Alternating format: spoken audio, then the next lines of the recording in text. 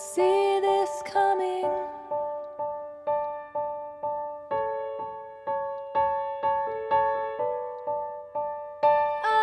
Hello and welcome back to another episode of the Year of Polygamy podcast. I'm your host, Lindsay. Today we're going to talk about something a little bit different. I'm actually going to be interviewing people that come from the Restoration or Joseph Smith's teachings who are not polygamous. Now, we've done this before. We've had some remnant followers and LDS folks on here before, but because we've been covering all these different traditions in the Restoration, I wanted to highlight one that I think that I've left out. I've had plenty of their members come on the podcast because their church puts out really great Mormon historians, but we haven't really focused on the Community of Christ before. Community of Christ, most people will know as the RLDS church, not FLDS, not Warren Jeffs' polygamous church, but RLDS, who most Mormons would know are the people who stayed in Nauvoo with Emma Smith, Joseph Smith's wife. They never came across with Brigham Young. We've covered this history that Brigham Young and Emma had a very bitter struggle. Emma, of course, stays in Nauvoo and eventually founds this church, or in her mind was, keeping the lights on of the legacy that her husband restored. I have come to know members of the Community of Christ over the years, and they have, what I credit, helped me retain my faith in God. So when I went through my whole faith crisis as an LDS person with this podcast, thinking, well, maybe everything in Mormonism is terrible and awful and weird, and the Community of Christ apostles and leaders and congregants were really great to work with me and my questions on it.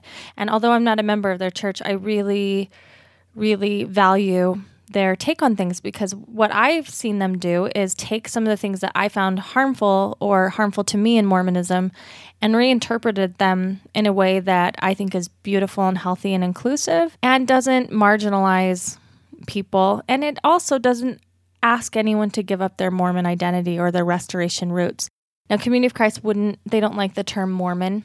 I am lazy a lot, and I lump them in with Mormons because I see Mormons as anyone of the original Mormonite tradition, which was Joseph Smith and Emma Smith. But Community of Christ, for years and years and years, were the anti-polygamy church, and that's what they built a lot of their doctrine on. And so, over the years, they've had to have their own sort of crisis of faith as a church, realizing that maybe Joseph Smith actually was a polygamist and some of their folk history was incorrect. And it's been really powerful for me to see this, what I would say is a humbling experience for them. They are such a humble, beautiful people, and going through that process of realizing they were wrong has turned them into such, what I think, beautiful, understanding, inclusive people. It's sort of softened their hearts, to use a scripture term. They, going through this humility of realizing they're wrong, has softened their hearts. And so I think you'll see that reflected today. I'm really honored to have two of the 12 apostles from their church, Robin Linkhart, who is a dear friend and mentor of mine, and Lachlan Mackay, who is also a dear friend and mentor and an amazing historian, and one of my good friends, Seth Bryant, who is not an apostle, but he is a historic sites director of the Kirtland Temple and all of the sites over there in Kirtland, and he's great. So what we're going to do is I'm going to, I've interviewed all three of them, and we're going to sort of show you some of the basic history. Locke is going to cover the basic history of the church for us, of the Community of Christ, and how they got to where they are. And then I'm going to ask Robin to tell us basic general beliefs. And then I'm going to have Seth talk about his conversion, because he's actually a Brighamite like us, the LDS.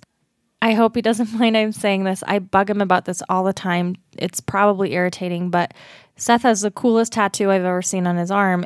He has Community of Christ tattooed on his arm, but it's written in Deseret alphabet, which honors both traditions, because the Deseret alphabet, of course, is the Brighamite tradition, and Community of Christ is Community of Christ. And so he has both of those sort of as a symbol of both heritages, which I think Seth does a really great job at. Before we get started, I just want to say one shout out to someone, Logan Hill, who is helping do a project. We're doing a service project in Short Creek right now, and we would love your help. We're going to give the FLDS their first prom. A lot of the adults never got to go to high school, and this is, of course, the Warren Jeffs polygamous group, not who we're talking about today. They are going to be doing their first prom, and so if you want to donate, there's a GoFundMe on my Facebook page. We're trying to help raise money to buy a wood floor for the reception center that they're going to hold the prom at. And then Margaret Cook, who is the reception center owner, is going to try to start a reception center business.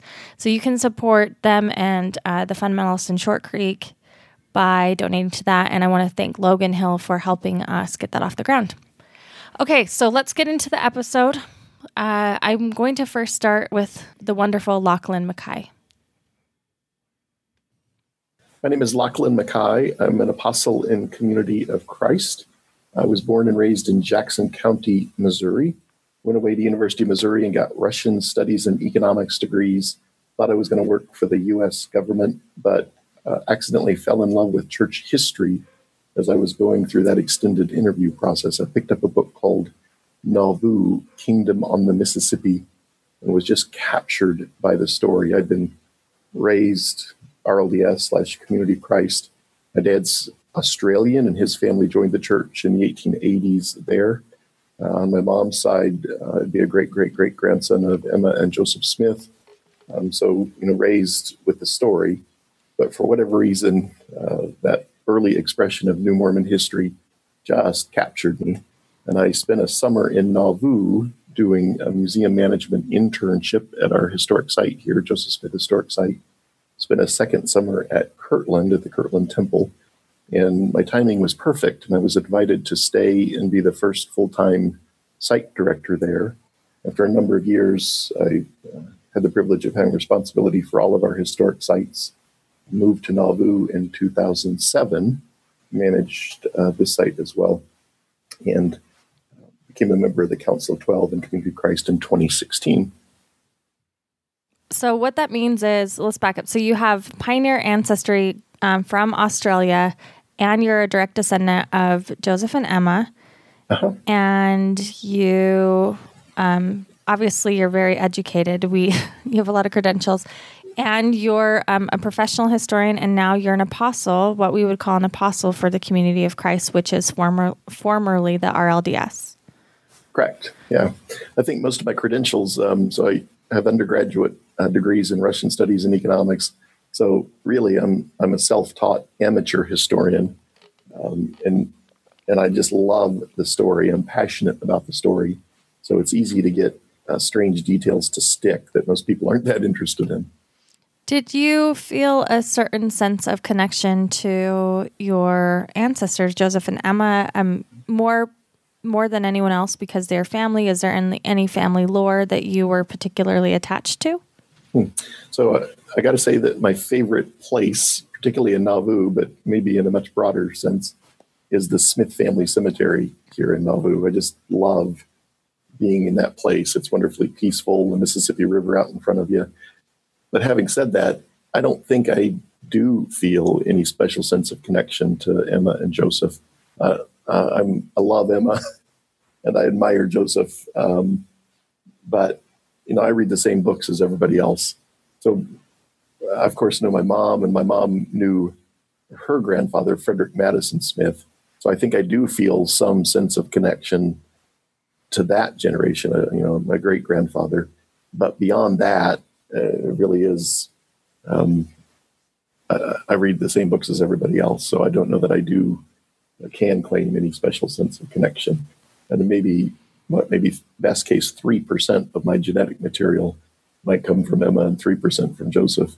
Kind of funny, people tell me all the time that I look like a Smith, but it's a Mackay nose. It's not a Smith nose. I was just going to say that. There's something, I was going to say it's in your eyes, but yeah, maybe it's just us. You become this litmus or this Rorschach test where we project onto you how much Smith we think you are. That's got to be strange. That's probably some of it. And Joseph was described as a fine-looking man from the front, not so fine from the side. And I think I do fit that description. Well, no, not the find from the front, but definitely not the find from the side. It is kind of uncomfortable. It's in no way am I embarrassed about those connections, but I'm really, really introverted, and it's uncomfortable to be the center of attention. So I definitely don't lead with those family connections. So, Locke, I was hoping, I know this is hard for someone who is such a well of knowledge, but maybe there are so many misunderstandings about the Community of Christ, especially from any Brighamite tradition, anyone that came over from the West. So could you give us like a brief, 20, 30-minute 101 history of the RLDS, how they turned, stayed back, how they changed to Community of Christ, and where you're at now? Of course, Joseph is killed June 27th of 1844, and not immediately, but over a period of months following, a number of conflicts began to develop in Nauvoo, and eventually between Emma Smith and Brigham Young and others. But when I think about the conflict between Emma and Brigham, I think about the three Ps. I think that they're struggling over questions about plural marriage or polygamy. Emma, of course, not a fan. They are struggling over questions about papers, Joseph's diaries and journals and letters. Are they Joseph's and therefore Emma's, or are they the church's? Well, copyright rests with the family, but the church would have bought the paper and the ink and paid the scribes. So I understand where both Emma and Brigham would have been coming from on that question. But that was a significant point of contention. And then, of course, the question of property, of real estate. The church used a mechanism here called trustee and trust to own property. It's all in Joseph's name as trustee. And so you can't really tell what's Joseph's personally and therefore Emma's, and what's the church's in Joseph's name. So Emma's worried about feeding her children. Brigham Young is worried about feeding folks as they cross the plains. Again, I empathize with both as those struggling with those things. But that developed into a pretty significant conflict. Emma, it seems, ended up inheriting the debt, but not the assets, which would have been a very difficult position for her to be in, of course. And what she did end up with in the Nauvoo area, it seems that she had to buy back at tax sales.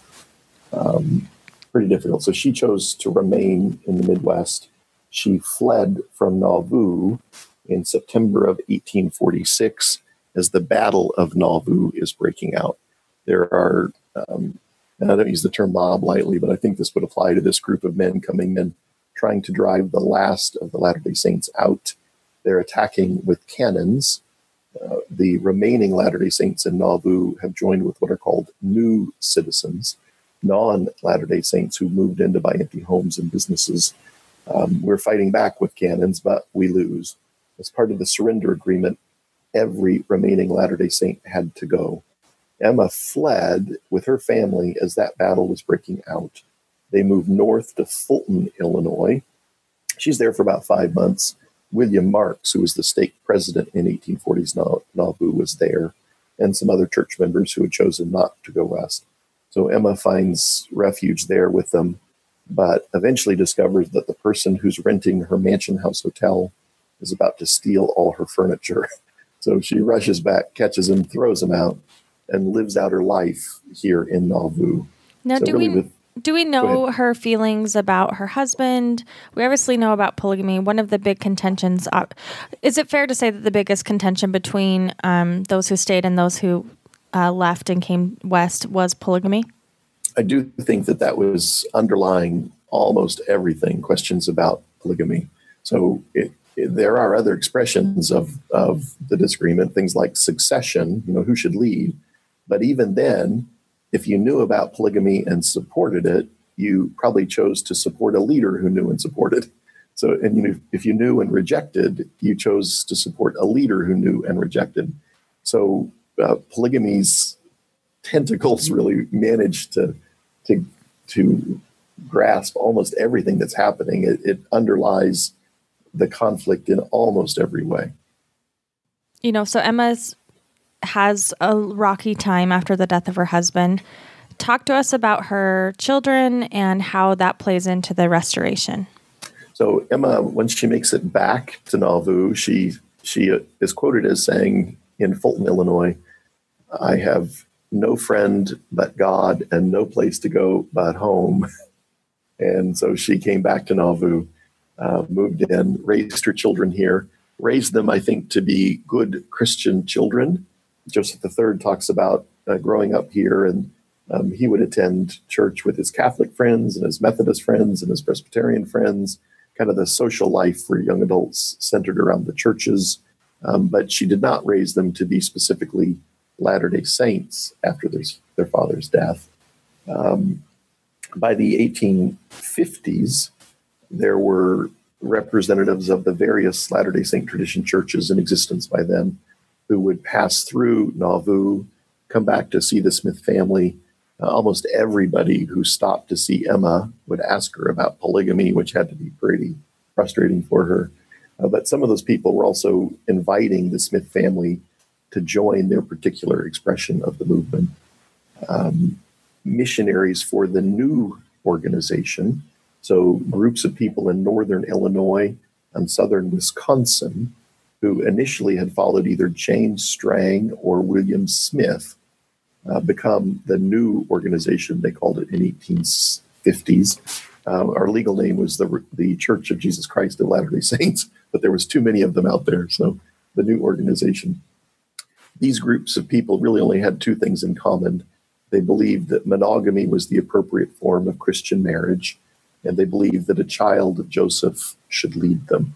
And painfully for these people, both James Strang and William Smith are publicly teaching monogamy, but it turns out privately practicing plural marriage, polygamy.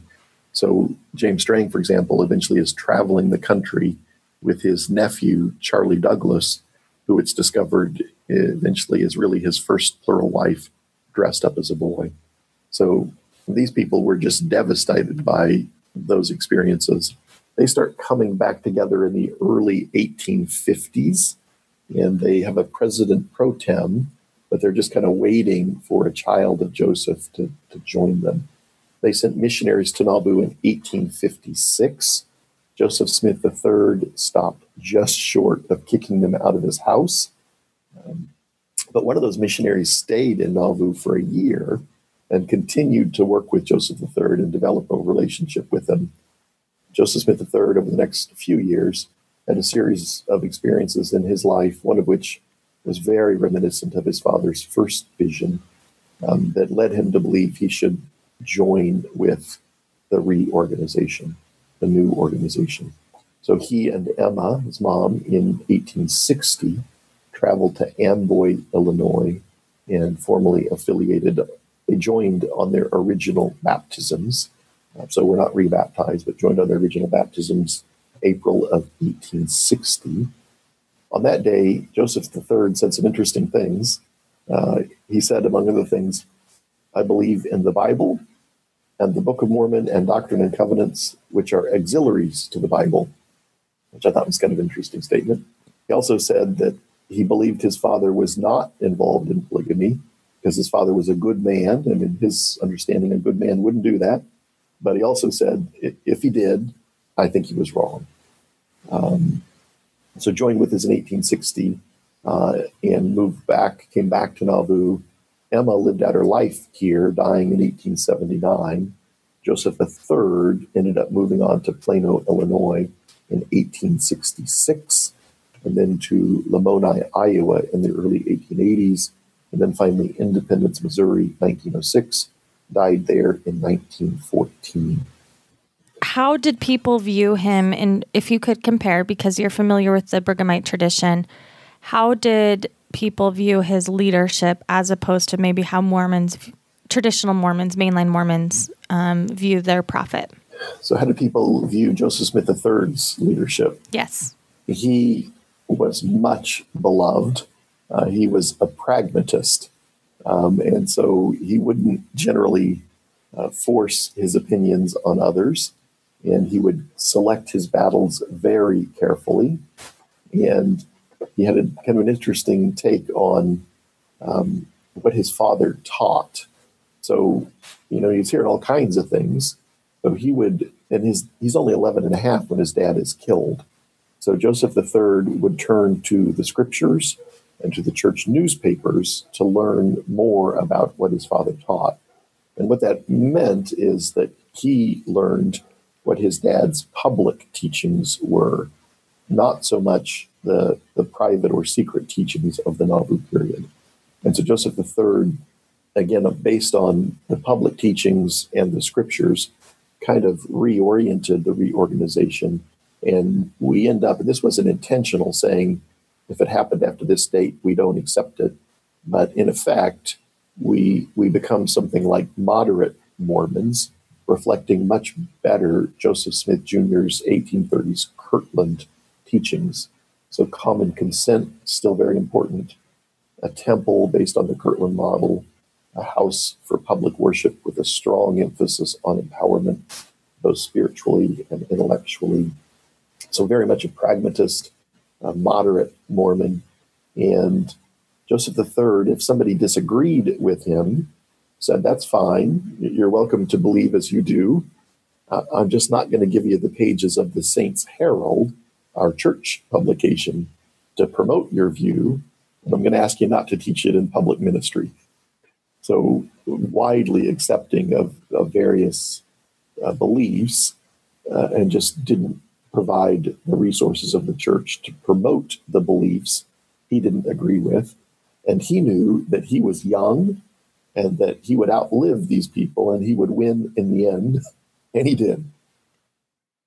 Yeah. And what book? There's a book about his life. What can you give us a title and recommend it for listeners? I can. I think the best biography of Joseph Smith III is Roger Launius's Pragmatic Prophet, the University of Illinois title. Perfect. And we'll link to that as well. So walk us into the modern era from his leadership to where you guys are now. So under Joseph Smith's leadership, we grew from about 300 members to 72,000 by his death in 1914. Joseph III was concerned about the succession struggle at his father's death. He wanted to make sure the same thing didn't happen. So he put out a letter of instruction detailing very carefully how he understood succession should work in Community of Christ, based on section 43 of the Doctrine and Covenants that talks about the prophet president designating their successor, and R104, which I believe is LDS 107, which talks about the leading quorums of the church being equal in authority. So they can go in prayer and designate leaders as well. So Joseph III designated his son, Frederick Madison Smith, who was a psychologist, studied under G. Stanley Hall at Clark University, a scientist, really amazingly bright guy. And Fred M., as we call him, Fred M., was very much focused on building Zion, this idea of a perfect community with no poor and no war. And he was really interested in all kinds of interesting experiments related to collective farming and kind of industrial Zion, he would have called it.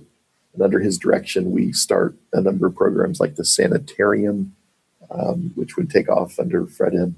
He was the first graduate of what is now Graceland University, our church college in Lamoni, Iowa. But unfortunately, the Depression got in the way of many of his Zion building attempts. And so he dies in 1946, and his full brother, Israel A. Smith, succeeds him. Israel, in some ways, was more like Joseph Smith III, in that he was kind of a kind and gentle soul. Kind of returned us to the much beloved Fred M. I think most people didn't know this about him, but he couldn't see very well. And so people would walk past him in the hall and he wouldn't acknowledge them, and they'd be offended, they'd be hurt, not knowing that he just didn't recognize them. Israel, his brother, on the other hand, much beloved, very gregarious, very friendly. And Israel kind of focused us on building Zion wherever we're at. This idea of Zion is the pure in heart. We continued our international expansion under Israel. He is killed in a car accident. I believe that was 1956.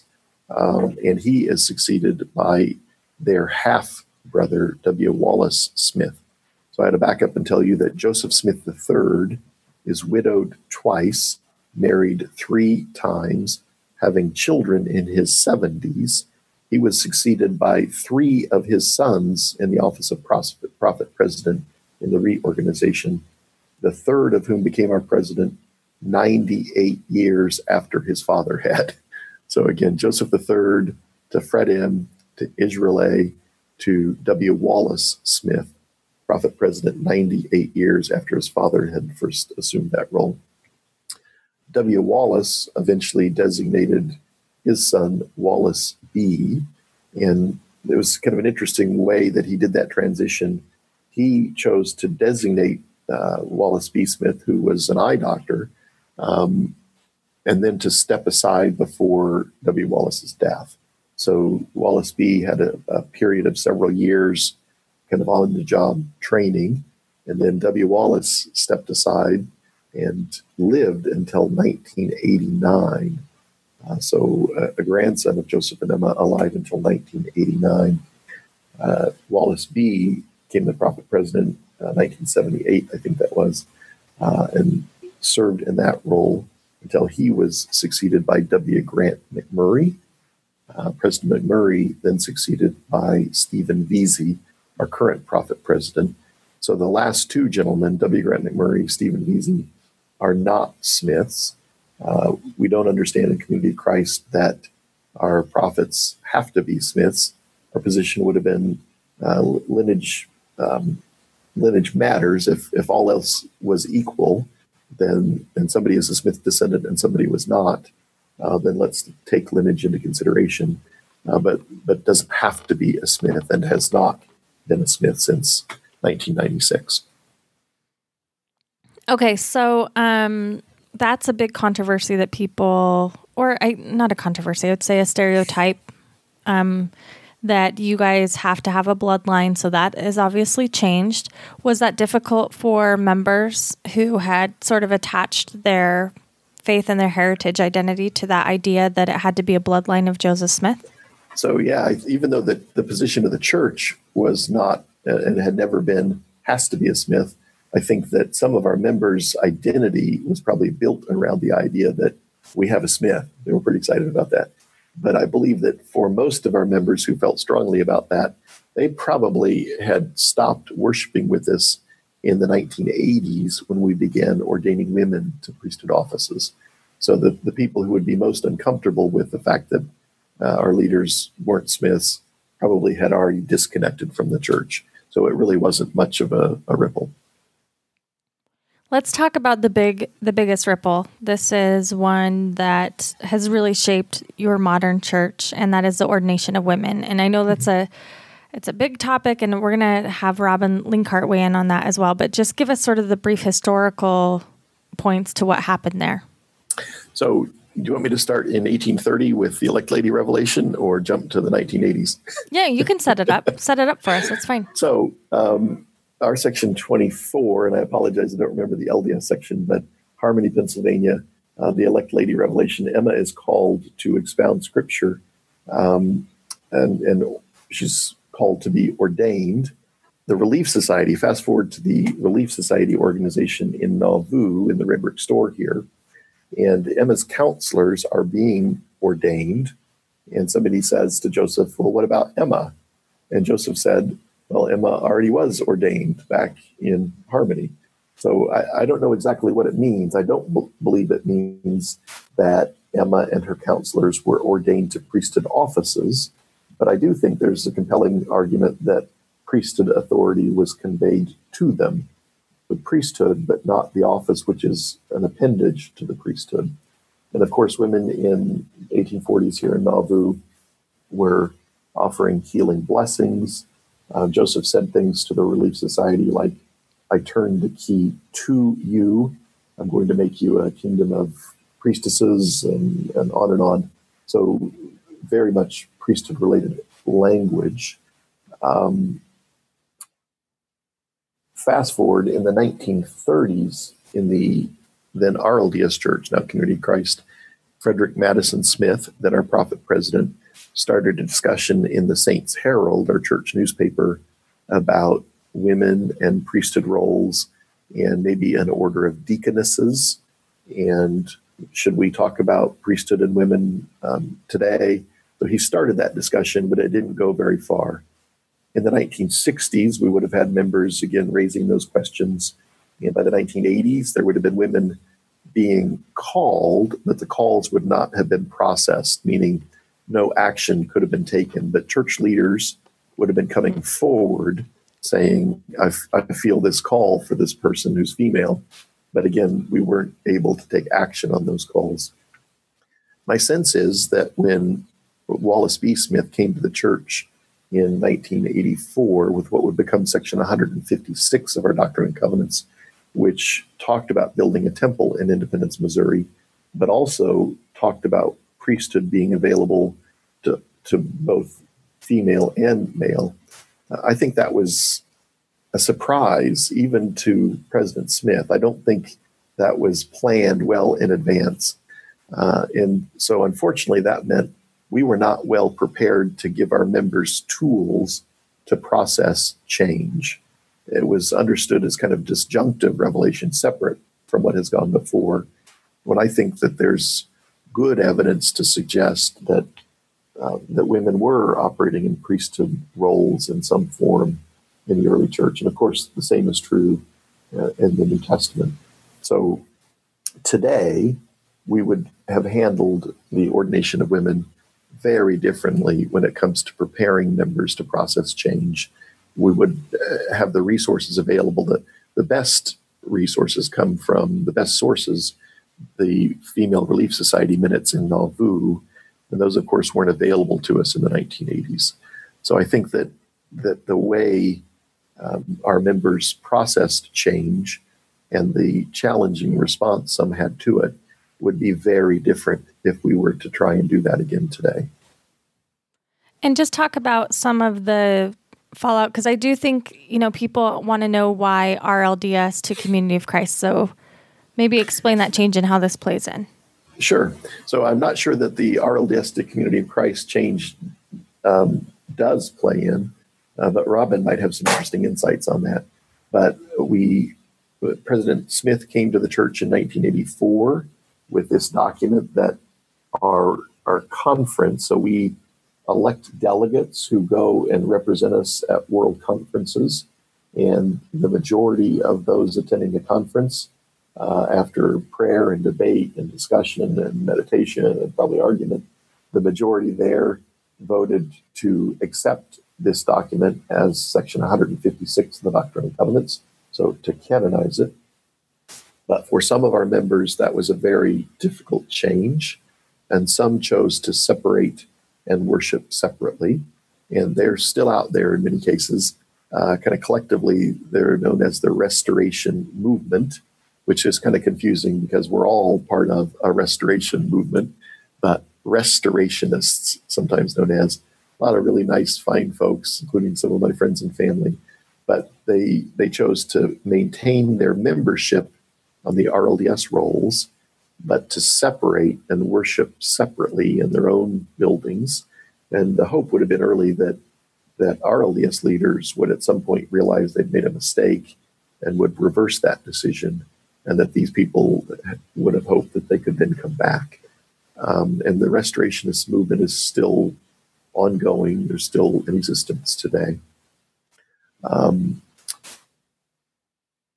More recently, let me talk about the name change. So I read a letter in the Saints Herald, which is, again, our church newspaper, and somebody was writing in and they were really annoyed about the name of the church. And they said, the name of the church was originally the Church of Christ. We should never have changed it. We should change it back now. Well, the date on the letter was 1860. We have been arguing about church name for generations. So when church leaders at our 2000 General Conference or World Conference started a discussion again about the name change, I didn't think much about it because we've been talking about it for so long. But suddenly, President McMurray offered his support to the idea of changing the name. That kind of captured my attention. And after some discussion, the church members voted to take that step. And so we are still legally Reorganized Church of Jesus Christ of Latter-day Saints, but also known as Community of Christ. And I understand that what we have done has gone back to closer to the first name of the Church of Christ, but we are stressing that Zion building or that community building heritage. A number of reasons for the name change. Reorganized Church of Jesus Christ of Latter-day Saints is really long. Reorganized has negative connotations in some cultures, that word, including in the U.S. context. I've shown visitors at our historic sites in Kirtland and Nauvoo our 12-minute orientation videos, which feature our Independence, Missouri headquarters. I'd spend an hour with them on tour. As we finished, they would turn around and look back and say, "Oh, by the way, I was in Salt Lake and I love your choir." What can you say at that point? But thank you. So there was significant confusion through the years, and we often ended up defining ourselves by who we were not versus who we are. So that was part of the reason, but not the dominant part.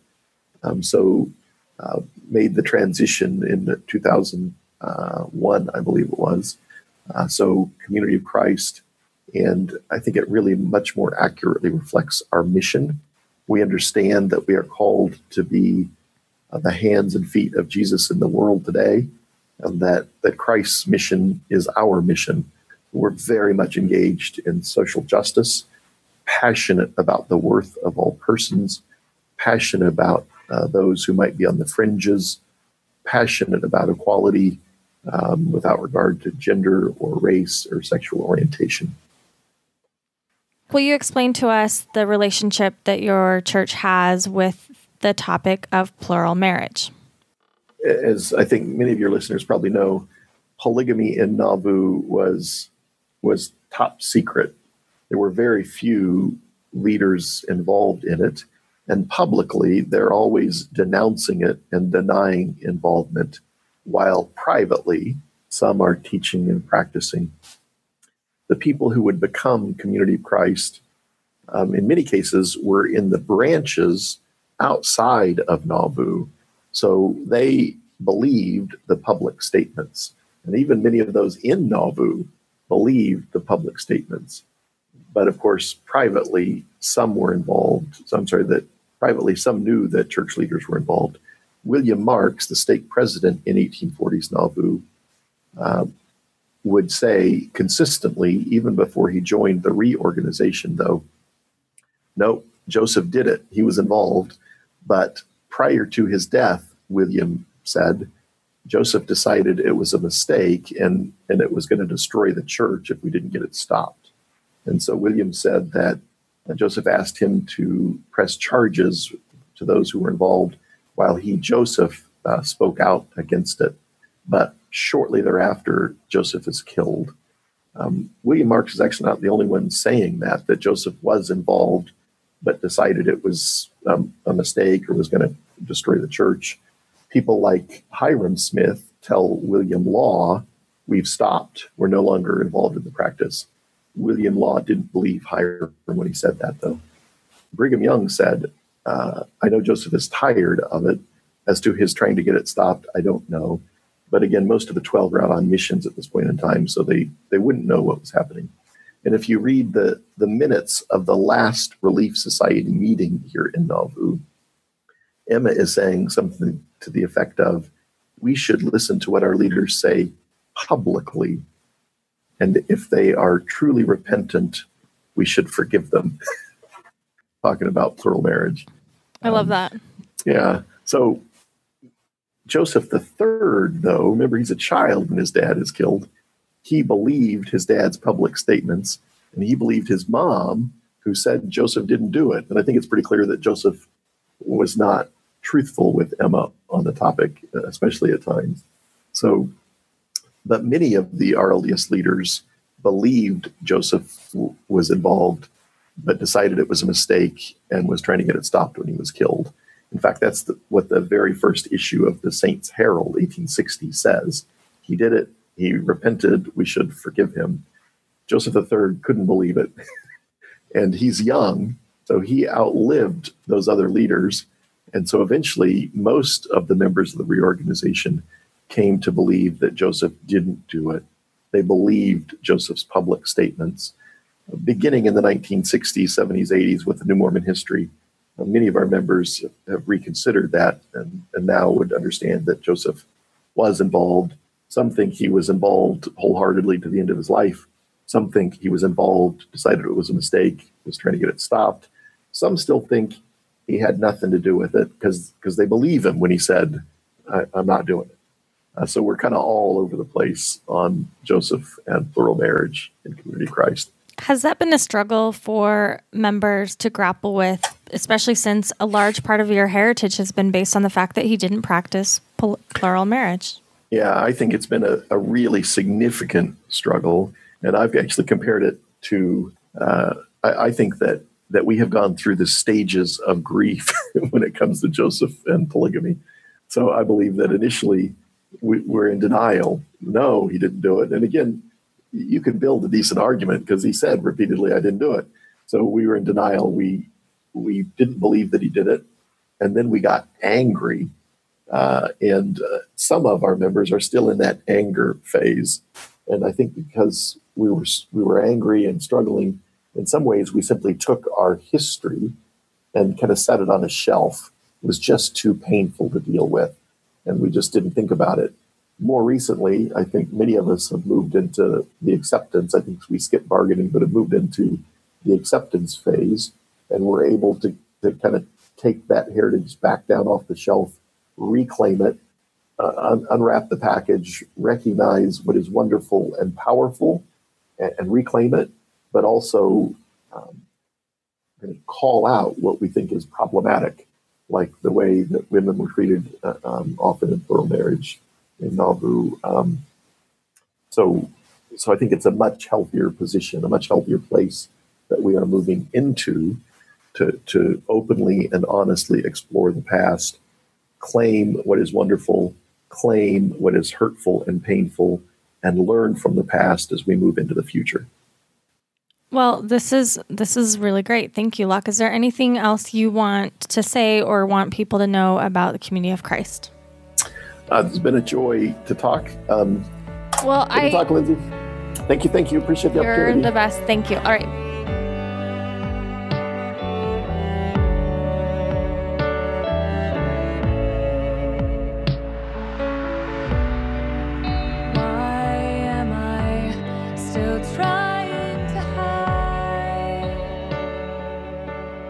My name's Robin Linkhart, and I currently serve Community of Christ in the office of apostle as a member of the Council of 12 Apostles.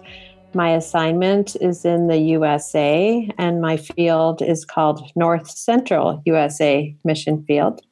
I'm a lifetime member of Community of Christ. I was born and raised in this church. My father was career military, so we actually moved 19 times my first 20 years of life. And one of the things that provided for me was an opportunity to be part of this movement in a lot of different places, both in the USA and abroad. So I got to participate in congregations that were large, that had 100 to 150 people.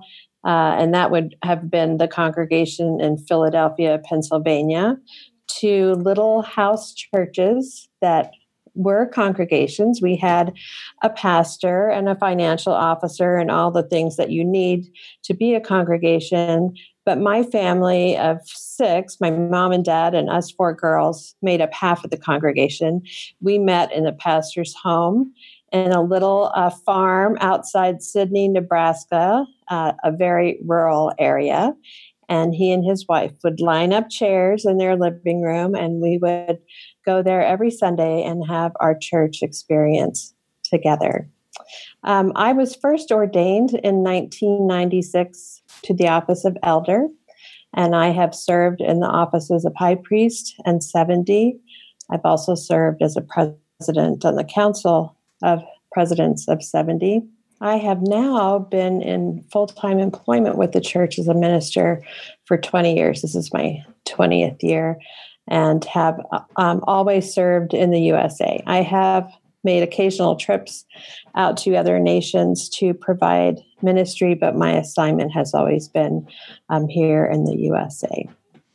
Okay, so I'm going to start asking you some questions about sort of just general beliefs of Community of Christ and things like that. But you mentioned that you are ordained, and so I'm sure that's a question for people who haven't heard that, because my listeners are predominantly either Mormon or non-Mormon who are used to hearing about Mormon patriarchy and priesthood, which is given to males only. So I know this is a huge topic and we could talk for hours on it, but maybe do you want to share with us just maybe an experience about what it was like for you as a woman to be ordained to the priesthood? Sure. So Community of Christ provided for ordination in 1984, and that came to us through Counsel to the Church, which is now considered scripture and part of Doctrine and Covenants, and that would be section 156. I was a young mother at the time, and I had 3 kids that were very close in age. I had a set of twins and a little daughter that was 15 months older than the twins. And my life, as I'm sure many moms who are listening can relate to, was kind of a chaos of day-to-day of diapers and feedings and trying to keep the laundry done up and food on the table and all those things that we do as young mothers. And I remember when this revelation came to the church, I was very surprised in some regards, and in other regards, not. And I also, because I grew up in a time where where women were not ordained, I didn't really have it on my radar as something that was a possibility in my life. We did have 2 women in our congregation that were called to serve in priesthood, one a priest and one an elder, within a couple years of that time. And I was not called until 1995. And I remember having a sense of call to serve in an ordained capacity pretty strongly about a year, maybe 18 months before my pastor came to visit me. And when I thought about office, I thought perhaps the office of teacher or priest, but nothing happened. And I eventually got to the point where I thought, well, maybe this is just myself wanting to be more involved in the life of the congregation. And I certainly had many things that I could do in the congregation. There's never a lack of opportunity to serve. The only things that I couldn't do were to officiate in the sacraments or ordinances of the church. So the day that my pastor asked to come by our house after church, I wasn't sure, what he wanted to talk about, but I certainly did not anticipate that he would be presenting a call. And when he did, to me felt completely overwhelming. And I felt very unqualified and unprepared to serve in that role. And to be perfectly honest with you, Lindsay, that is pretty much the way I have felt every time I've received a call to a new office of priesthood. In the context of my congregation, people had been very supportive of women serving in ordained ministry. And I really didn't encounter any difficulty in that regard as far as like overt or pushback about women serving in that role. But what I did begin to realize is that patriarchy has been part of our world for over 7,000 years, and it plays out in ways that sometimes, as budding feminists or new into awareness of what it looks like, we can see, in our day-to-day life. So I was aware of that in the context of the congregation, but never for a minute did I feel like everyone there did not support me, including the men who had been serving in priesthood forever. I do know when the first sacrament meeting I was going to be officiating, I asked for one of the older men to come over into the hall and go through this with me. And I remember him saying, "Well, you don't need that, Robin. You've been doing this all your life." And I said, "I know, Bob, but I've always been on that side of the pulpit, not up front on the platform side." And I think that was an awakening to him that this was a whole new thing for women. And we, especially the first generation of women who went into ordained ministry, we did not have opportunity to be mentored in the ways that boys and young men had, because there was an underlying assumption that someday they most likely would serve in priesthood. And that first generation of women, in many ways, needed the side-by-side mentoring and just helping us understand all the mechanics that go with things that we do in the life of the church that aren't necessarily written down in a manual or a guide, but that we learn side by side with other veteran priesthood members. Most of the pushback that I've received as an ordained woman has been in the larger community. And I know when I served as pastor in Longmont, Colorado, my hometown, for 7 years, that almost a week did not go by that I did not get some kind of pushback in my connections and encounters with the community. I served in an ecumenical group in the area, and it would happen there. I would, I know a couple times someone would call the house because my number was listed as the pastor for Community of Christ. And I would answer the phone and they would say, "I would like to speak to the pastor." And I said, "I am the pastor." And on more than one occasion, the other person on the other end of the line just hung up because clearly it was the fact that I was female and not male that was off-putting. So but those have been some of the curious ways that this has played out for me. Thanks for sharing that. And it's hard for me to interview you on this because I've talked to you so many times about this personally, and I've heard you speak. So I forget what people don't know and what people do know about your story. And your story is really great. And didn't you do Why I Stay for Sunstone last year? I did. Was that last year? I think it sure was. Did. So I can link to that and people can hear more about your faith journey. I'm hoping that we can talk about some of the doctrines that maybe compare and contrast your faith tradition with the tradition that I grew up in. I think we have a lot of things in common and we have some differences. So let's start with the things that we have in common. What are some of the things that both of our faith traditions share? Well, I would say probably the first thing out of the gate is that we've shared the founding history of the movement. So we count 1830 to 1844, absolutely common, one and the same heritage. And of course, the life of Joseph Smith and his family leading up to 1830 would all be common as well. Where the paths separate is after the martyrdom of Joseph and Hyrum. Of course, there's chaos in Nauvoo.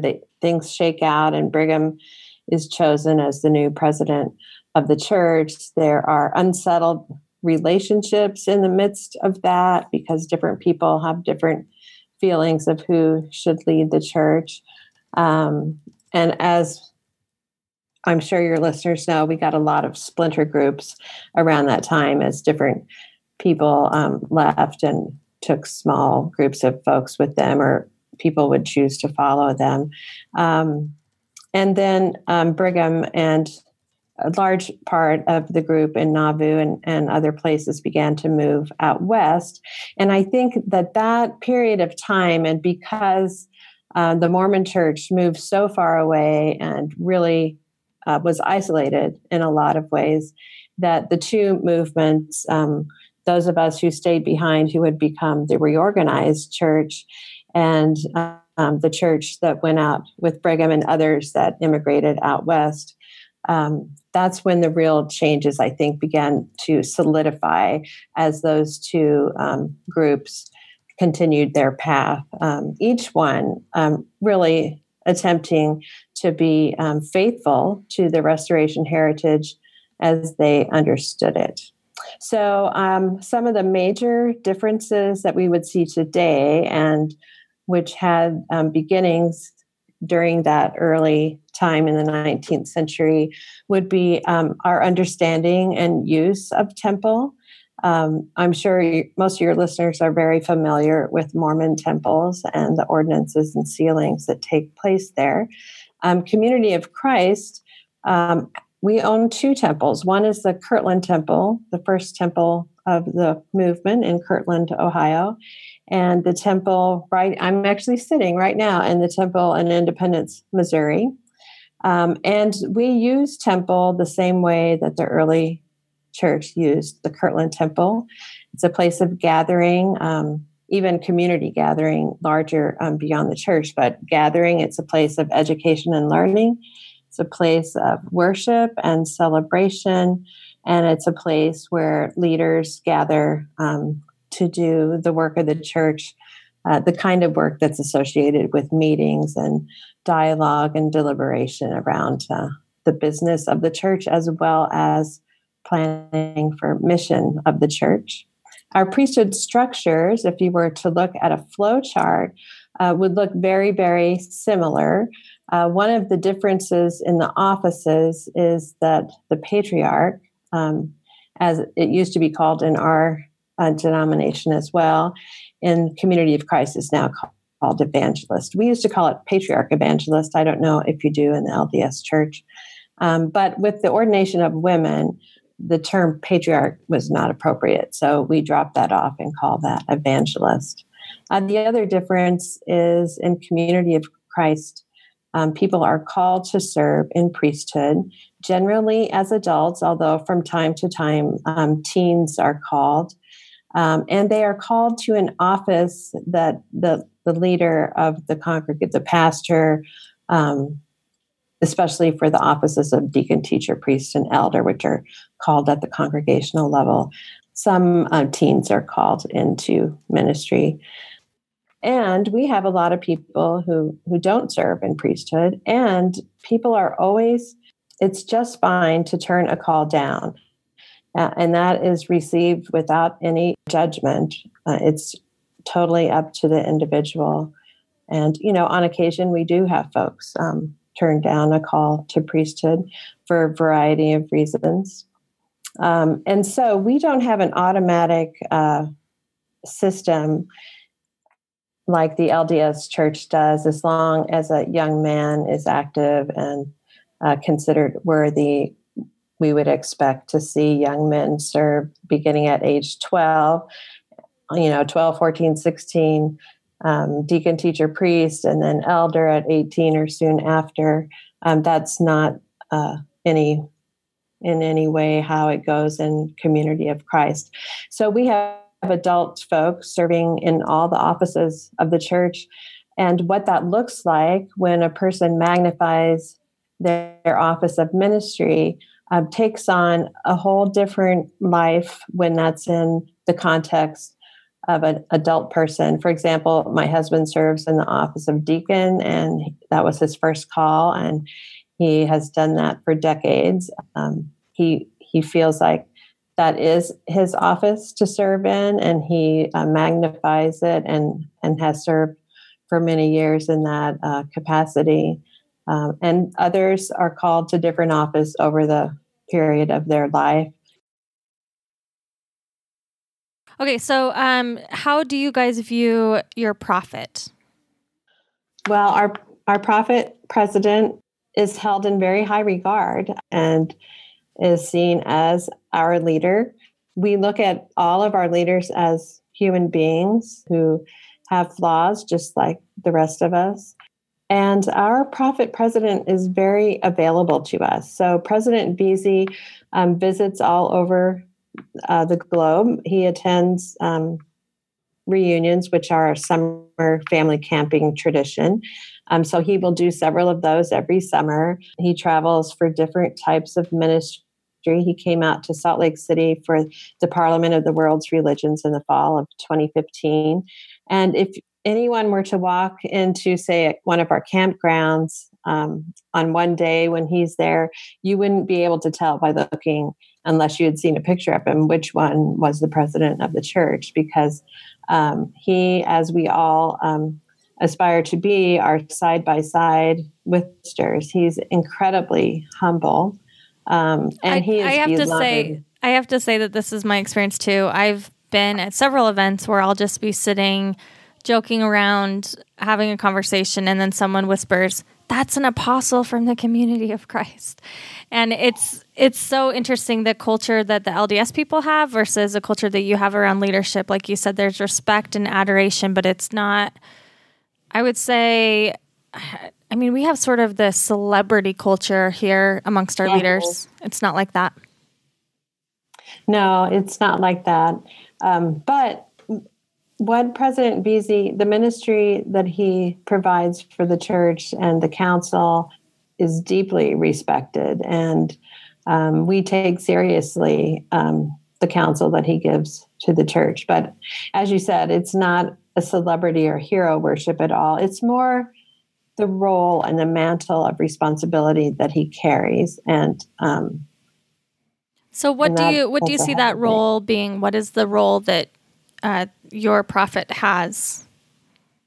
Well, that role provides visionary leadership for the church. And also there's the expectation that whoever fills that office makes themselves completely available to discerning the Spirit, the guidance of the Spirit. And so part of what that role does is provide counsel to the church to be considered for inclusion in the Doctrine and Covenants, which is also taken very seriously.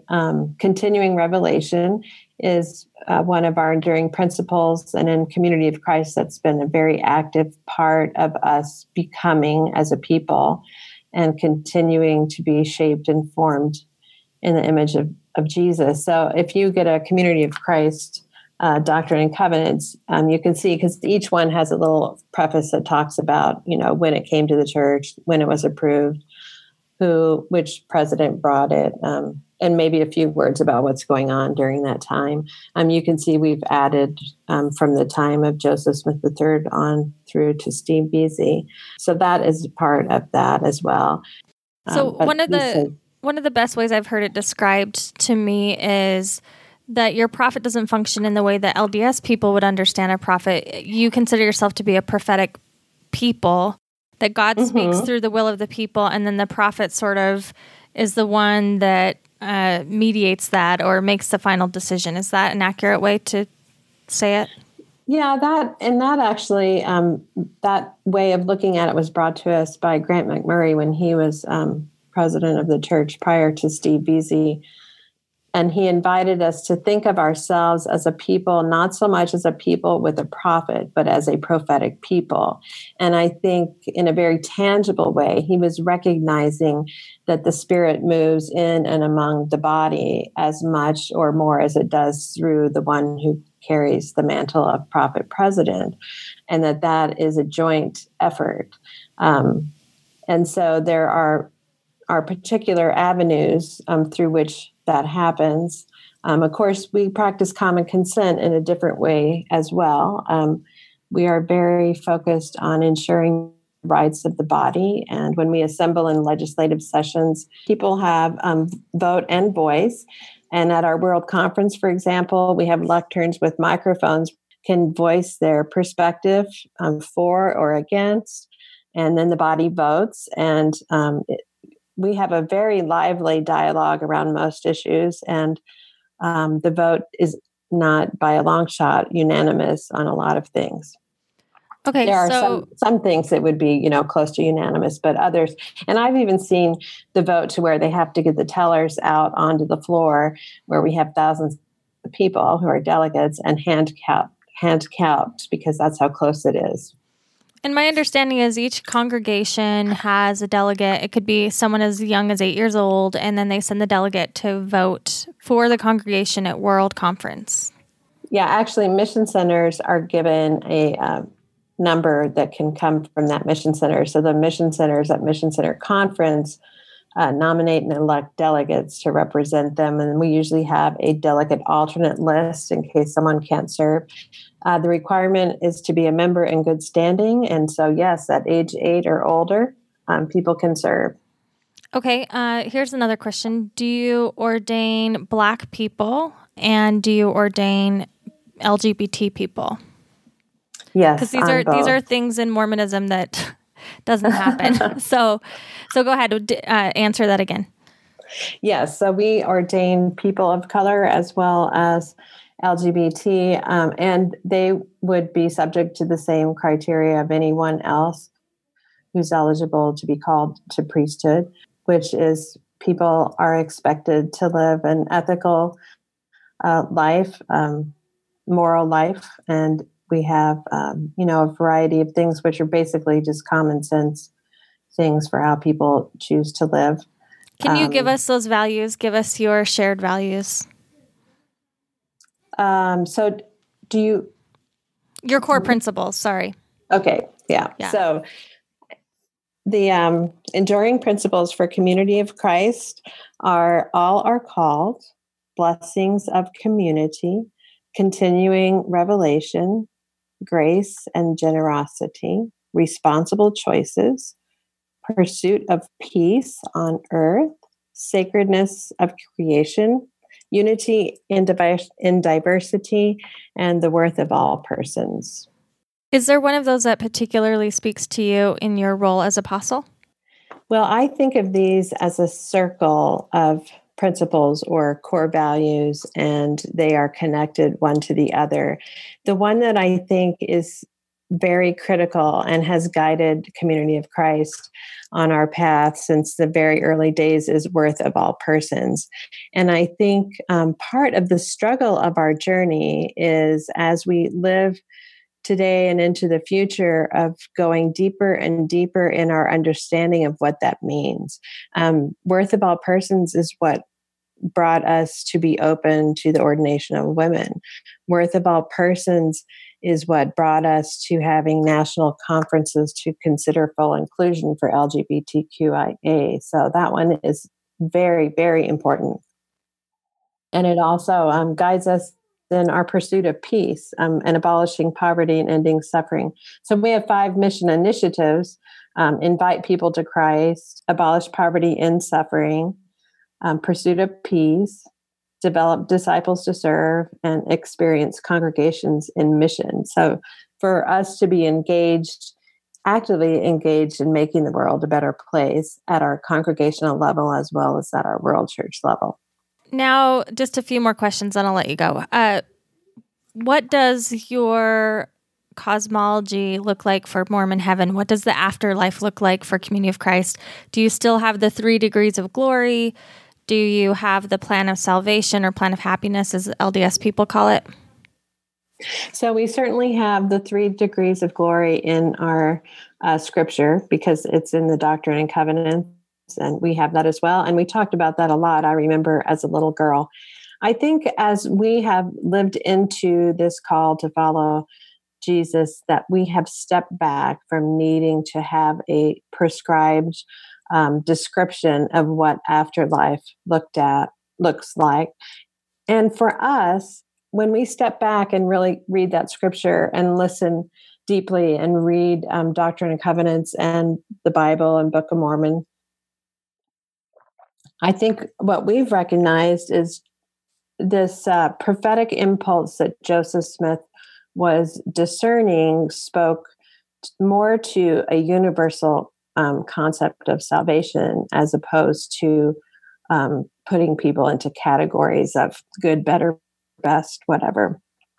And as we experience God in the world today and continue to receive God's counsel through the Doctrine and Covenants, that has taken us into even more focus in making the world a better place, that we part of our call, core to our call, is to bring the world closer to peace, to bring the world to the experience the kingdom of God, Zion, on this planet. And as we focus on that, we rest in the knowledge that God's love and grace are boundless. And whatever the particulars are of what afterlife looks like, we are confident in our relationship with God and all of God's creation, the relationship with God, that will be with God and loved by God, no matter what. Now, that can sound really weird, because we think, well, gosh, why does anybody want to be good if they see themselves as saved no matter what? And I think what we do on earth matters. I think it matters a lot. It matters a lot to the welfare of our world now and our world of the future. And that is tied to salvation. That is tied to liberation and God's love coming to full fruition for the world. So it makes sense to us, and we value choices. So responsible choices is part of that. And in a sense, we taste eternal life now as we live in close relationship with God and with each other and with ourselves. We can see glimpses of the already not yet presence of eternal life. I think one way that you phrased it to me that I thought was really beautiful is you said, we spent so much time trying to think about how to get to heaven that we weren't building moments of Zion now. And so you're interested in building moments of Zion. Yeah. All of our energy goes into the here and now, and communing with God here. Just a few other questions. How do you guys view sin and repentance? Do people have to confess to bishops like they do here? Do you have worthiness interviews? How do you look at all of that? So we do not have worthiness interviews, and we do not, in the context of not having worthiness interviews, there's not an expectation that people would go to the pastor to confess. Now, everyone is fully welcome to meet with the pastor anytime, and on occasion people have heavy hearts and they need to talk about what's going on in their life, but that would not be an expectation. And we have the sacrament of communion the first Sunday of every month, usually. Sometimes we have it at other special times. And that's a time where all of us are invited to reflect on our lives and to have confession or repentance, to turn ourselves fully toward God, to let go and repent, ask forgiveness for those things that we feel have separated us from God. So sin, one definition of sin is being disconnected from God, or choosing behaviors or attitudes that separate us from God, which means things that we choose that harm others or separate us from others or fracture relationship would be part of sin. However, sin also can be a corporate thing.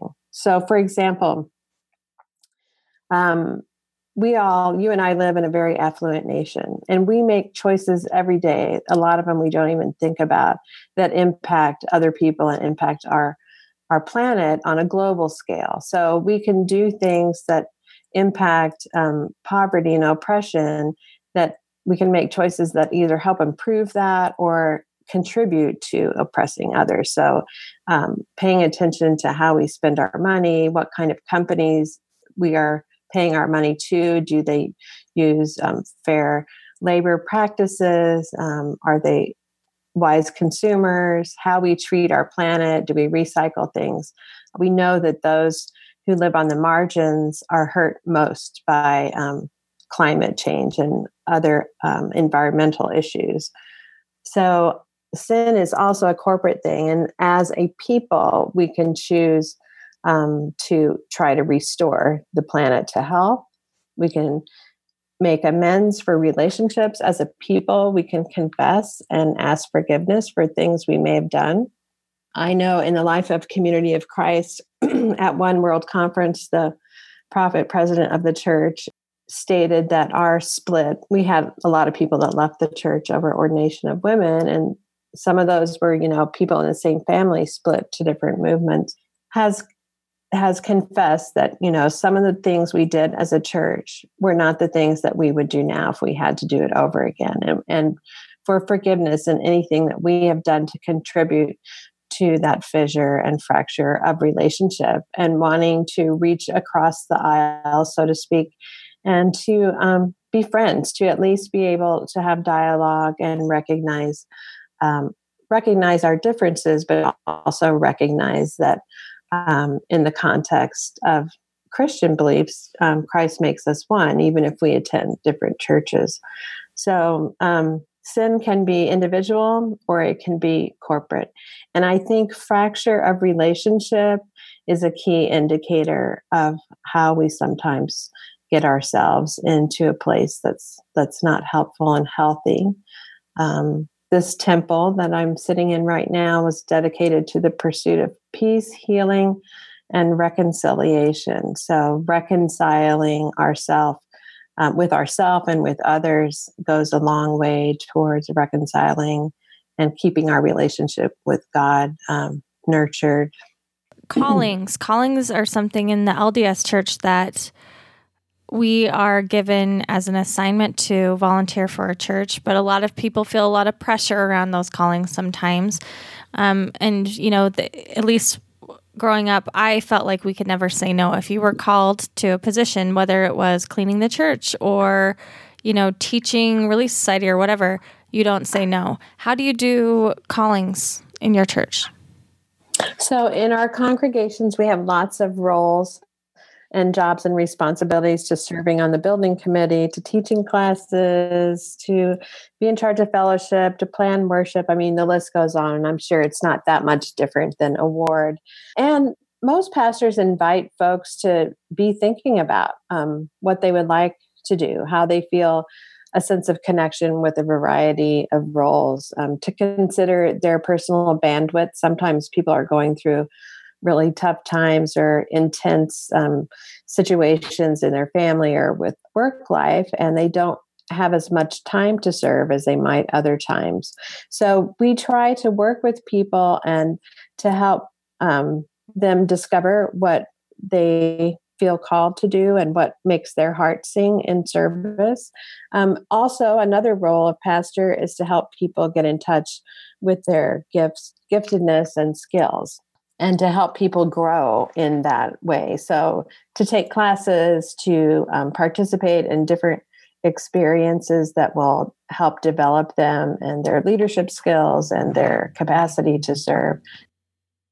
So, but that would never be something that there was an expectation that the person would say yes. So people certainly can say no, or they can suggest, an alternative way of serving. Our congregations tend to be smaller, so we streamline a lot of the jobs and kind of collapse some together so that are connected. And pretty much everybody has something they do to help out one way or another. Even the kids have little things that they do. And I think I have just one more question, then I'll let you go. How do you view the Book of Mormon? This is something I'm asking Seth about as well, but it's sort of, the rumor is that Community of Christ has rejected the Book of Mormon. So the Book of Mormon is one of our 3 standard books. So it is considered scripture along with the Doctrine and Covenants and the Bible. We do not see the Book of Mormon as a test of faith or fellowship. So we do not have a dogmatic understanding that everyone must say, I believe the Book of Mormon, or that I believe it as a certain whatever. We don't have to ascribe to a certain set of statements about the Book of Mormon. So I would say that across the membership of the church, we have folks who have a very literal understanding of the Book of Mormon, the gold plates, Joseph Smith's interpretation, how that document came to be to people who are very skeptical about the Book of Mormon. And some, I would say, would just as soon that the church set it aside and no longer consider it scripture, to everything in between. So I think the fact that we do not have a literal inerrant view of scripture in general on any scripture, and that certainly pertains to the Bible, that also allows us to understand that the Book of Mormon can be inspired text any way that we look at it. And it certainly is part of our early church, part of the founding movement. There are a lot of questions about how it came into being. And I think the final analysis is God's hand was in the midst of that, regardless of how it came to be. It spoke profoundly and prophetically to many people, and it continues to. At the same time, it's not something that divides us as a people if people have different perspectives on the Book of Mormon. So it's also true that you have people that, I don't know that atheist is a good word, but you have people all over the spectrum that you allow in your congregations that have all sorts of different views on God. Is that correct? Yeah. So sometimes that would be said, do people have a high Christology or a low Christology? Or where are people on their understanding of God? It's very diverse. We have, if you look online and read Sharing in Community of Christ, that document would say what we as a people stand behind. Some of us have different shades of understanding of some of what's stated in that book, and that's okay. And we also understand that faith is a journey. And all of us, I certainly have a different understanding of all of these things now than I did when I was 5, when I was 15, when I was 25, when I was 40. And I celebrate that. So it allows us to be very open, to talk, to discuss all kinds of issues, to learn from each other, to really be open to growing and becoming and understanding that our relationship with God can change, and that doesn't make it better or worse. It's the act of the journey, being on the journey together, being in relationship with God, with each other, and with ourselves, and living life together and trying to be as much like Jesus as we can be, to be loving and respectful, and to be aware that there are so many on our planet that suffer and that we can make a difference in the world. Well, thanks so much, Robin, for coming on. Is there anything else that you want us to know about Community of Christ? Well, I just want to say people are always welcome to come and visit Community of Christ wherever you are. We welcome all, and we would love to have you join us for one time or just to hang out for a while. Great, and I'll link to all of that. So again, thanks so much for coming on. Thank you, Lindsay. You take care, and thanks for everything you do.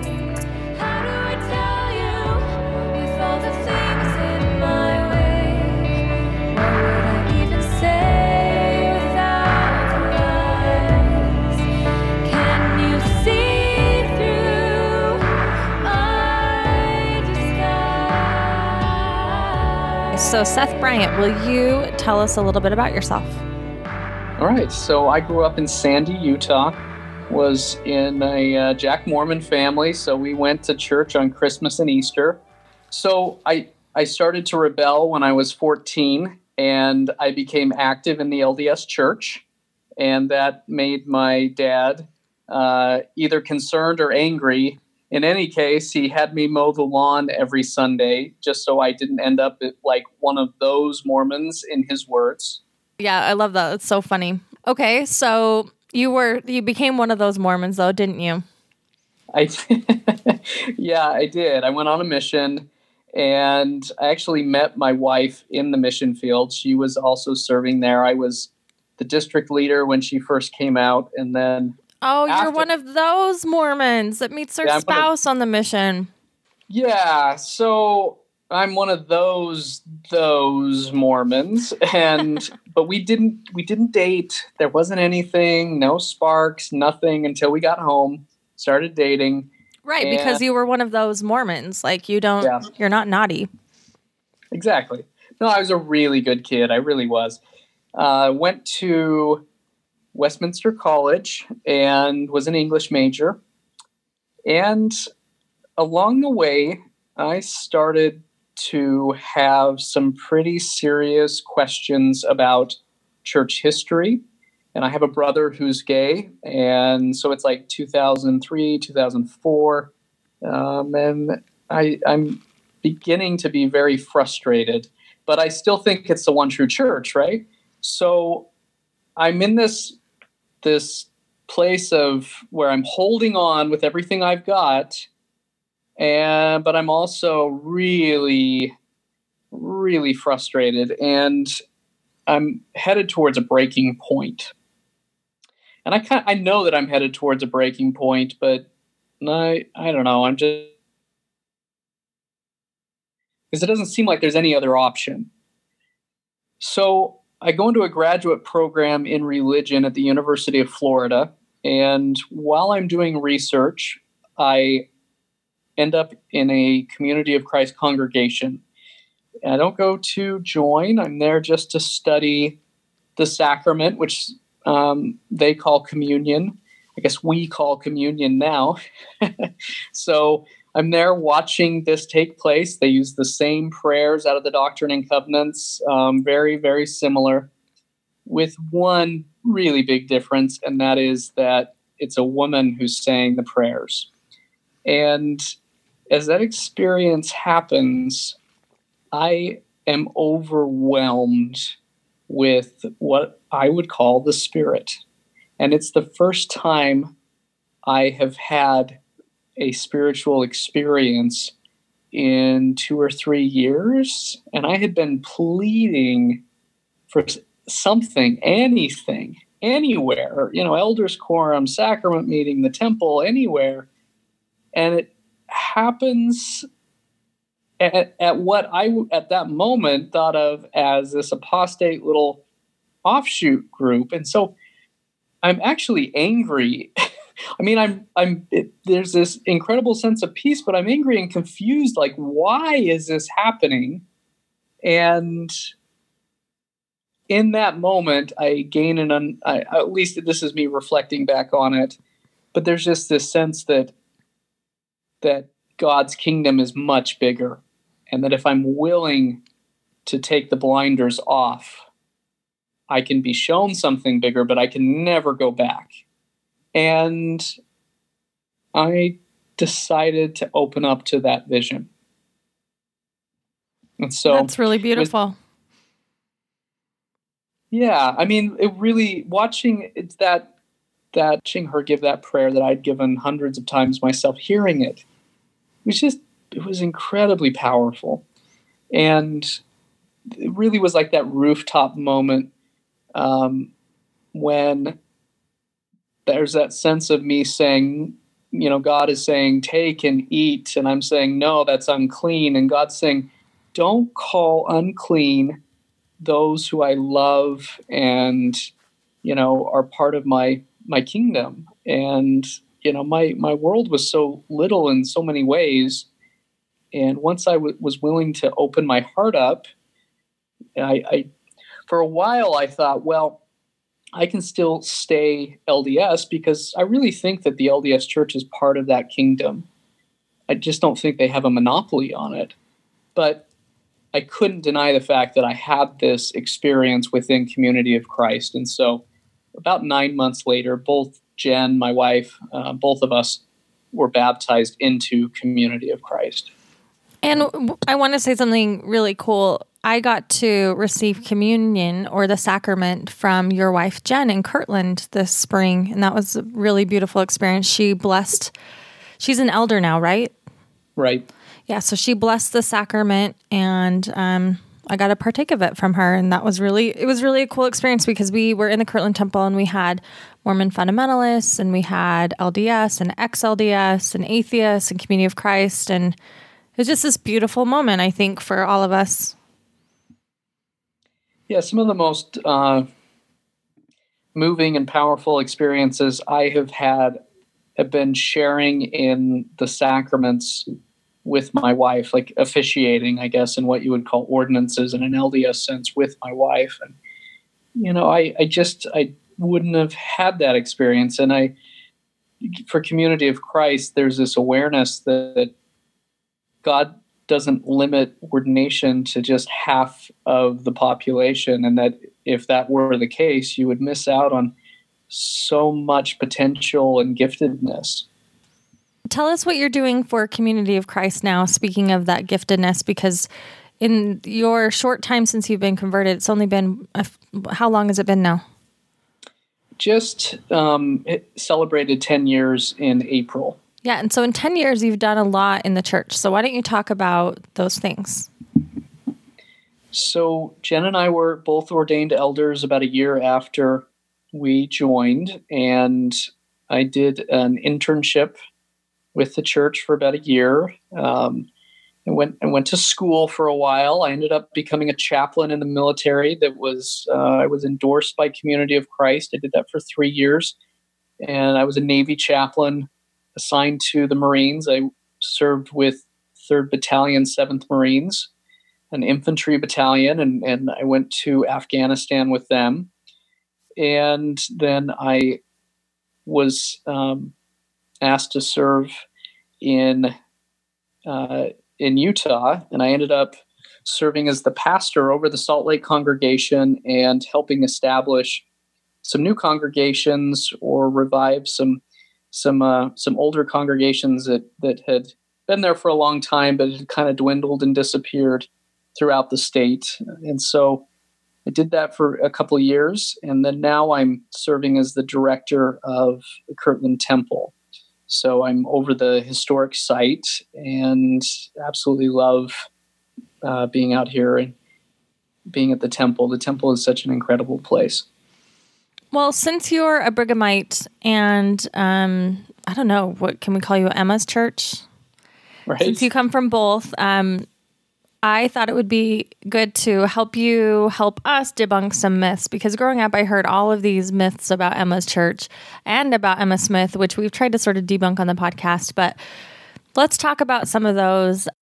One of the biggest ones, the rumor that you guys have to talk about every single year is the Community of Christ going to sell the temple to the LDS Church? And the LDS people would say, are you going to give it back to us as if it was ours to begin with? Yeah, so I don't lose any sleep at night over this question. And if anybody should lose sleep, it should be me, right? I'd be out of a job. There's absolutely no plans whatsoever for that. And to go even deeper in the question, about giving it back, I understand where that question comes from, because the temple, Kirtland Temple, means so much to all of us. And so it just seems natural to think that, it belongs, and legally it does belong to Community of Christ, but in terms of its meaning, it belongs to all of us. And I don't think you have to have the title to it to say that it's meaningful to you. So, Carl Anderson, who's a Mormon historian, who's been here for many, many years and responsible for a lot of the healing that's taken place between the two traditions, he points out that Mormons will go and visit the Garden of Gethsemane and have these powerful, moving experiences. And then he'll say, well, wait a second, does he have plans of returning it back to us? Because it's not necessary for the church to own everything in order for God's Spirit to be there. And what a small conception of God and of the Spirit we must have if we think that it can only, God can only be in places that are held, the titles held by a certain institution. Did the Community of Christ denounce the Book of Mormon? No, the Book of Mormon's part of the canon. So since the beginning, the Bible has been foundational scripture. The Book of Mormon has never been required. You've never been required to accept it as a test of fellowship. It's always been secondary to the Bible, as well as the Doctrine and Covenants has been secondary. So with having that biblical foundation, it puts Community of Christ or the reorganization on a different trajectory from post-Nauvoo. And we're well after Nauvoo by 1860, but it puts us on a different trajectory than the LDS Church, which focuses a whole lot on the Book of Mormon, and it's using the Book of Mormon as proof of its one true churchness. We don't do that. And so when Mormons look at us and they're like, why aren't you using the Book of Mormon the same way? You must have renounced it. Well, we don't believe we're the one true church, and we don't use the Book of Mormon to try to prove that we're the one true church. You know, that logical argument that, well, if the book's true, then Joseph's a prophet, and if he's a prophet, then the church is true and you should join. Like, that doesn't have any purchase within Community of Christ. But just because that's the case doesn't mean that the Book of Mormon isn't part of the canon. And the truth is that it is used maybe to varying degrees.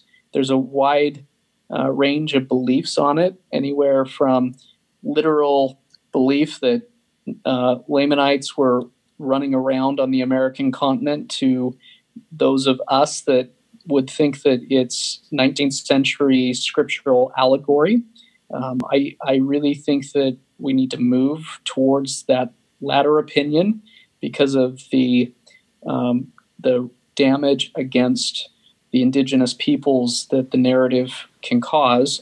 But in any event, there's a wide range of beliefs, and like I said, it is part of our canon. I'm trying to think of some of the other stereotypes that at least I held about the RLDS growing up. One of them, I think, was the name change. Community of Christ was you were rejecting all Mormonism in general, Joseph Smith and all of that. And clearly that's not the case. Yeah. So, I mean, originally the church was named the Church of Christ. In some ways, we've gotten even closer back to what the church was originally. The idea behind Community of Christ was to have a name that better reflects our mission for the 21st century.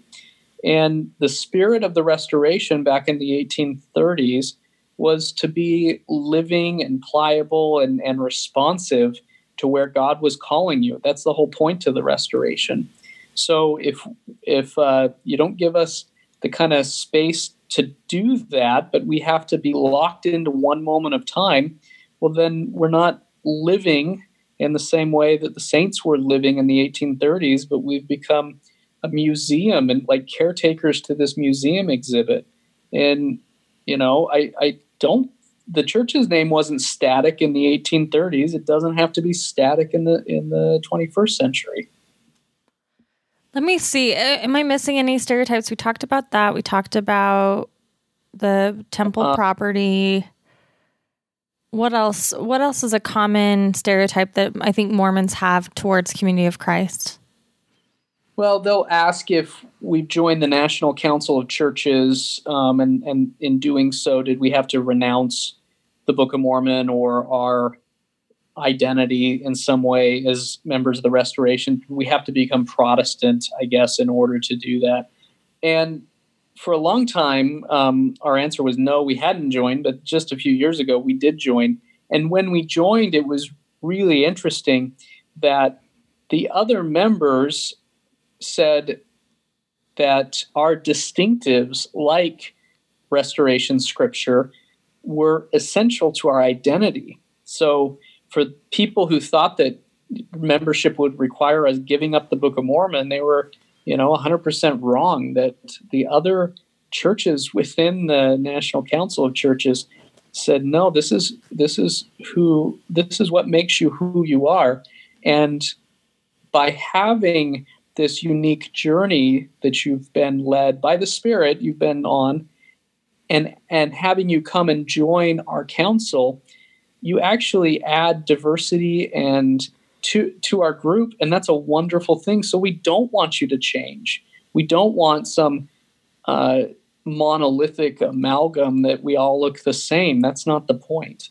So some of those charges that are leveled, even if we hadn't joined the National Council of Churches, people who level that charge, I would just ask them, well, even if we hadn't, would you still accept the church, Community of Christ, as a true church? And the answer is almost always no. It is no. If we hadn't changed our name, if we were still the RLDS Church, would we be acceptable to you? The answer is no. So these points that they want to argue on, it's just kind of, they're moot, right? It goes back to, they want to just fight over who's the true successor, who's the one true church. And if you want to argue that and that's how you build your identity, then that's fine. It's just in the 21st century, Community of Christ has a vision that we seek to be a true church. We don't deny that others can have an experience with God, and our calling is to not have these kind of fights, but really to go out into the world to make the world a better place, to lift up a message of peace and to seek justice. So I think that's the last question I want to ask you, because I know it's a busy time for you in Kirtland right now. So I appreciate you even taking the time to do this. But can we talk about the one true church narrative? Because you yourself admitted that you had that narrative, and I did too. And of course, this podcast has really showed me that everyone thinks they're the one true church. And, we all have these doctrines that are similar, and then we have these doctrines that are different. How has your idea of this one true church evolved? So when I first came into the church, I struggled with the idea of it, in part because I'd been treated so poorly as an inactive Mormon kid. I thought, how can this be the one true church when I was treated like crap? And my answer that I kind of came up with was, well, it's because eventually we'll get to Zion, right? It is the one true church, but we'll get there. So I probably have a different experience. And I even early on, very early on, there was an interest in looking, is there another potential restoration church out there? And I even had a sense of that I should look into what was the RLDS Church then, because I had such an aversion to the LDS Church after being treated the way that I was treated. But I eventually just, drank the Kool-Aid, got with the program, right? Said, okay, fine. I see the potential within this. These are good people. I think they're misguided at times. And I thought, I'll just try to help them to be better and hope eventually that we'll get to Zion. So but along the way, I would have this problem where I had no problem when I would teach about principles of justice and peace, of treating people well, that I would feel what I would call the spirit. I would feel this affirming spirit. But when I would dimmer switch would slowly be dimmed. And so my conversion to that idea was more social or intellectual than it was a spiritual conversion. And because of, my, maybe because of what I'd gone through, when I finally encountered Community of Christ, it was a lot easier for me to make that transition. Really, it wasn't One True Church that held me up for 9 months. It was Eternal Families. That was the really tough thing. I knew that theologically there was a huge difference in how the next life and salvation is viewed. And Community of Christ doesn't frame their answers on salvation, or at least they didn't then, in a way that was really appeasing for somebody who had been raised on this this image that salvation and happiness is all around being with your family forever. And so that's mainly what held me up. And eventually I got to where I could see that if in Community of Christ, the idea is that God is reconciling and restoring all of creation. And if that's the case, then in the next life, of course, our families are going to be there, that we don't necessarily need any sort of extra ordinances to access God's love. But that's part of the one true church mentality, right? Is you get locked in, like, if I leave this, if I give up this doctrine, it will not be replaced anywhere else. I mean, I had that feeling too as an LDS person. Like, the thing that we say about our funerals are, our funerals are better because isn't it sad people don't believe, they don't know that they're going to be with their families in the next life, but we do. And then it turns out everybody else around the world never even thought that they wouldn't be with their families. Right. Right. But I think that's a hard thing to give up because you think that you're walking away from that idea only to discover it already exists everywhere. Well, with the exception of when I was on my mission, we taught the idea of eternal families to this one couple, and they were like, I didn't realize it, but they must have been having marital troubles because they kicked us out of the house. They're like, if you're telling us that we have to be together forever, then get out because this is not the church for I love that. Well, I can say that I know plenty of LDS people that feel the exact same way, and they're very faithful. So I think that's the downside to eternal families. It's like, are you kidding me? I have to be with my family forever. So I mean, most parents are okay with the idea of their kids, right? But spouses sometimes can be a tough thing if there's been estrangement. So you're right. I mean, the one true church and the temple, it's all tied in together. You're absolutely right. Well, is there anything else you want people to know about Community of Christ? I guess the biggest thing I want people, and this is coming from my position at the temple, is that Community of Christ really seeks to be a place of sanctuary. And one of our ways that we see salvation is offering hospitality. And so we're not interested in, if you're happy, we're not interested in trying to convert you. In fact, it's just not who we are. We don't actively go out and try to convert anybody. But I really want people to feel comfortable in coming and visiting the temple. It's a safe place where you don't have to worry that we're going to try to force a narrative or some sort of testimony upon you. And if you don't fit a certain mold, you're going to be judged. Like, this is a safe place. And our congregations, ideally, and I think in most cases, are safe harbors. And, if you come for a Sunday or a week, or you come for a month, or you come for a year, I mean, or the rest of your life, you're always welcome. And it doesn't mean that, you have to convert or whatever. We really just want to be a transformative force in the world that offers sanctuary for people to gather in and then sends people forth out into the world to make the world a better place. Well, that's beautiful. Thank you, Seth. And thank you for taking time to come on the podcast today. Well, thank you.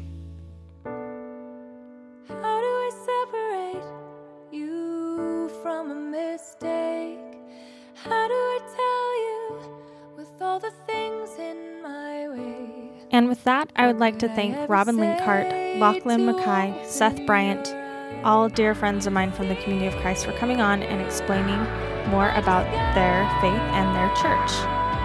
As always, thanks for listening. Thanks for all those who are supporting me, especially those on Patreon. If you're not a supporter, consider donating or becoming one today. And we'll see you next episode.